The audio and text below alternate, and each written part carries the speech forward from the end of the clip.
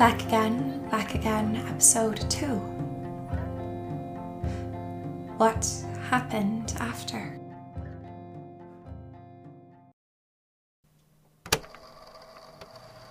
But there's still so much that you don't know, dear listener. We're just barely short 1 year of 6 accomplished. I'm 19 now. The oddest thing in the world, because I'm still 17 in the story I'm telling you, but 25 in my head. My point is, the point I set out to make at the beginning, before I got caught up in longing and everything else, is our escape. It went something like this. I had just met Kalia, my sword in her hands, and we were running. We were trying to run, forcing our way out. I raised my sword, the one she'd just tossed me, the one she could hold, though no one else I'd ever met could, and we began to fight our way out. It was as if we could predict the other's movements almost instinctively. I could tell when she'd strayed too far to one side and wouldn't be able to cover her front in time, could send magic blasting to keep her clear. She knew my blind spots, moved faster than I'd ever been able to, and we were destroying this place that had become my home, now a stranger to me, or I was a stranger in it, clawing my way free. And then we were outside, out the front entrance. The barracks were round back. This was safer somehow, and down the steps and into the streets. And we fled.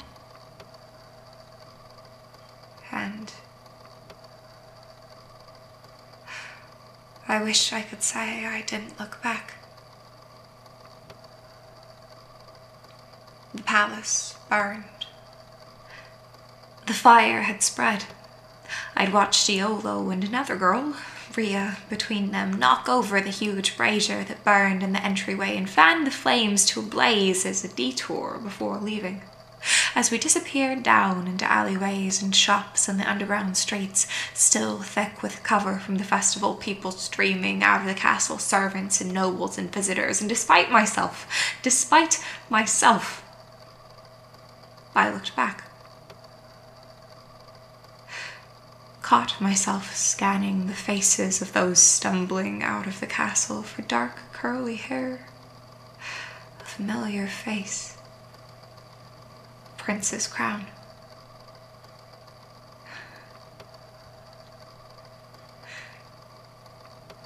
If it had been Sodom, I would have been salt.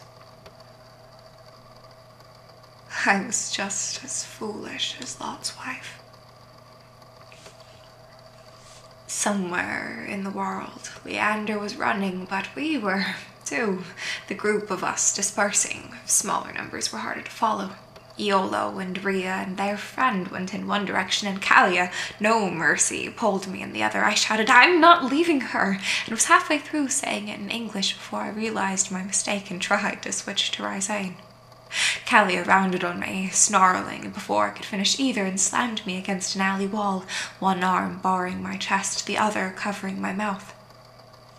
"Quiet, Elegidida. Do you want us to be killed? You and Rhea?" She started, and then a lot more that I couldn't catch, then spotted more. "City." Something angry. Angrier than the rest, and then a phrase I'd heard from both Rhea and Cassian enough to not struggle to understand it. "Think before you act." He'd always laughed it.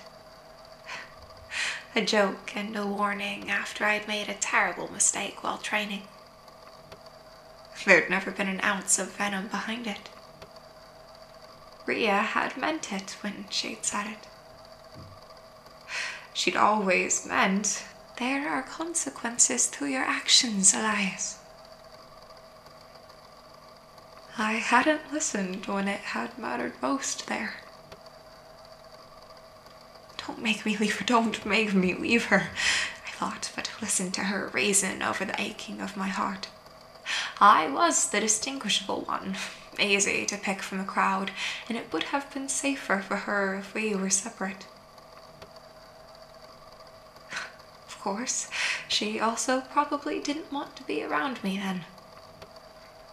I nodded, Callia's hand still on my mouth, and she eased off, grabbing my arm and tugging me through the streets. She ducked behind a temporary festival stage and into the huge tent that marked backstage and home both for this troupe of performers, gauzy green fabric draping the entryway. I stumbled inside after her, blowing hair out of my face, and nearly slammed into Callia, who'd stopped just dead of the entrance to speak to two of the performers, one of whom who held a possibly real sword like he knew how to fight, a long silver earring swaying with the motion of standing. The other performer, the girl with red light cast across her face from the stained glass lamps lighting the room, hesitated behind him with a hand on a knife through her belt. Callia raised her hands, slowly and deliberately pointing to me. "We've come. Promised," she said in Raisayan, the middle getting lost around her accent, which was rougher than Cassian's or Ria's. Their words were rounded in a way hers weren't. The boy's face twisted, turning to look at the girl, his partner, fellow performer, what have you, who'd also intercepted us at the door. I blinked, trying to place her face.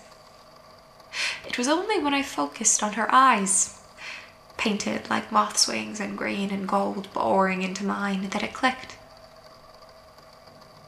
Cassian and I had watched the two of them perform the first night we'd wandered the festival, before it had all gone to hell. They'd played at a bunch of different skits, and we'd tossed them coins, and Cassian had taken the girl's hands in his and thanked them for what they'd made. She'd beamed, then. There was no sight of a smile now. Unlike that night, too, she wasn't dressed in performance white. Words were the basis of any good Raisayan performance, and white clothing, a blank canvas, helped players to move between roles, helped their voices become the thing of note, but instead she was dressed in a poet-sleeved rust blouse and a many-folded green skirt. She snapped something to the boy with the sword. It wasn't quite Raisayan, and it certainly wasn't English, so I hadn't a clue, and he lowered his sword, which was likely live steel, reluctantly. Callia responded in that strange tongue, lilted Raisayan. Raisayan turned 78 degrees on its side, and the girl relaxed. She offered Callia her hand and pulled her from a handshake into a hug, cupping her face with her free hand and setting her forehead against the soldier's. The mood changed, lifted, became rowdier and more alive. The girl called back the rest of the troop scattered throughout the tent, and they all leapt into action, digging around through their storage to pull out disguises. Callia had come to them for disguises. The performer girl turned to me. "Recognizable," she said in slow Raisayan, drawing out each syllable. "It is better if you are not." The boy with the earring tossed me a scarf to cover my head with, the green skirt and a blouse like the girl's, a shawl to pull around my shoulders. Callia, without hesitation, began pulling a huge tunic and cloak on over her own battle clothes and flexible leather armor. I froze. Bundle of clothes clutched to my chest.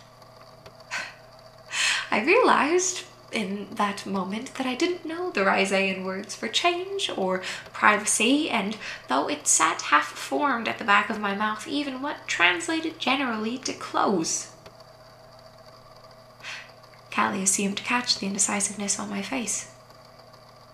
"Stop wasting time, Elihiliva," she snapped.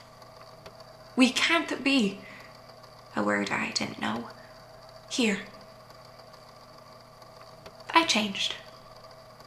fumbled off my court clothes and tried to offer them back to the performer boy in exchange for what he'd given me, but Kalia caught my arm first. "Don't be stupid." The performer girl smiled and offered me a bag instead. "Recognizable," she repeated and pushed them into my arms. "The dress? Take it with you." Callie grabbed the girl's hands once free and thanked her, their eyes locked together.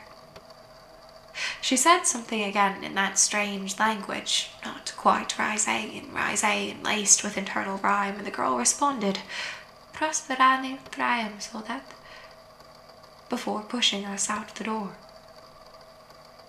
Callie turned to me, evaluating, and put one hand to my face, brusquely pushing a stray piece of hair back underneath my scarf.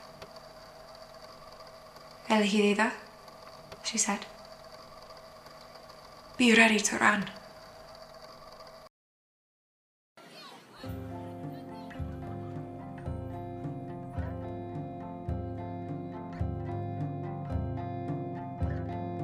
Back Again is written and produced by me, Abigail Eliza. If you're enjoying the show, please consider leaving a review on your podcast platform of choice or supporting Back Again on Patreon at patreon.com/backagainpodcast, where you'll gain access to bloopers, annotated transcripts, episode sneak peeks, and more. If you'd like to hear more about the show, visit us on Twitter, Instagram, or Tumblr at Back Again Podcast, or on TikTok at Abigail Eliza Writes. Our outro music is Nightingales by Pierce Murphy from the album To Japan and is licensed under an attribution license. The song was retrieved from freemusicarchive.org. Visit the description of this episode for full copyright information and a link to the page. Sound effect attribution, similarly, can be found in the episode description.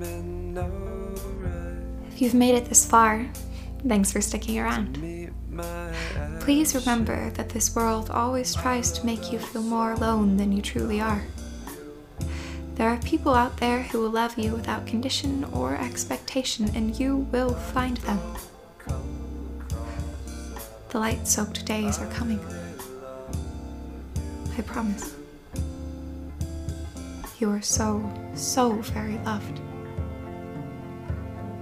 I hope you have a wonderful day.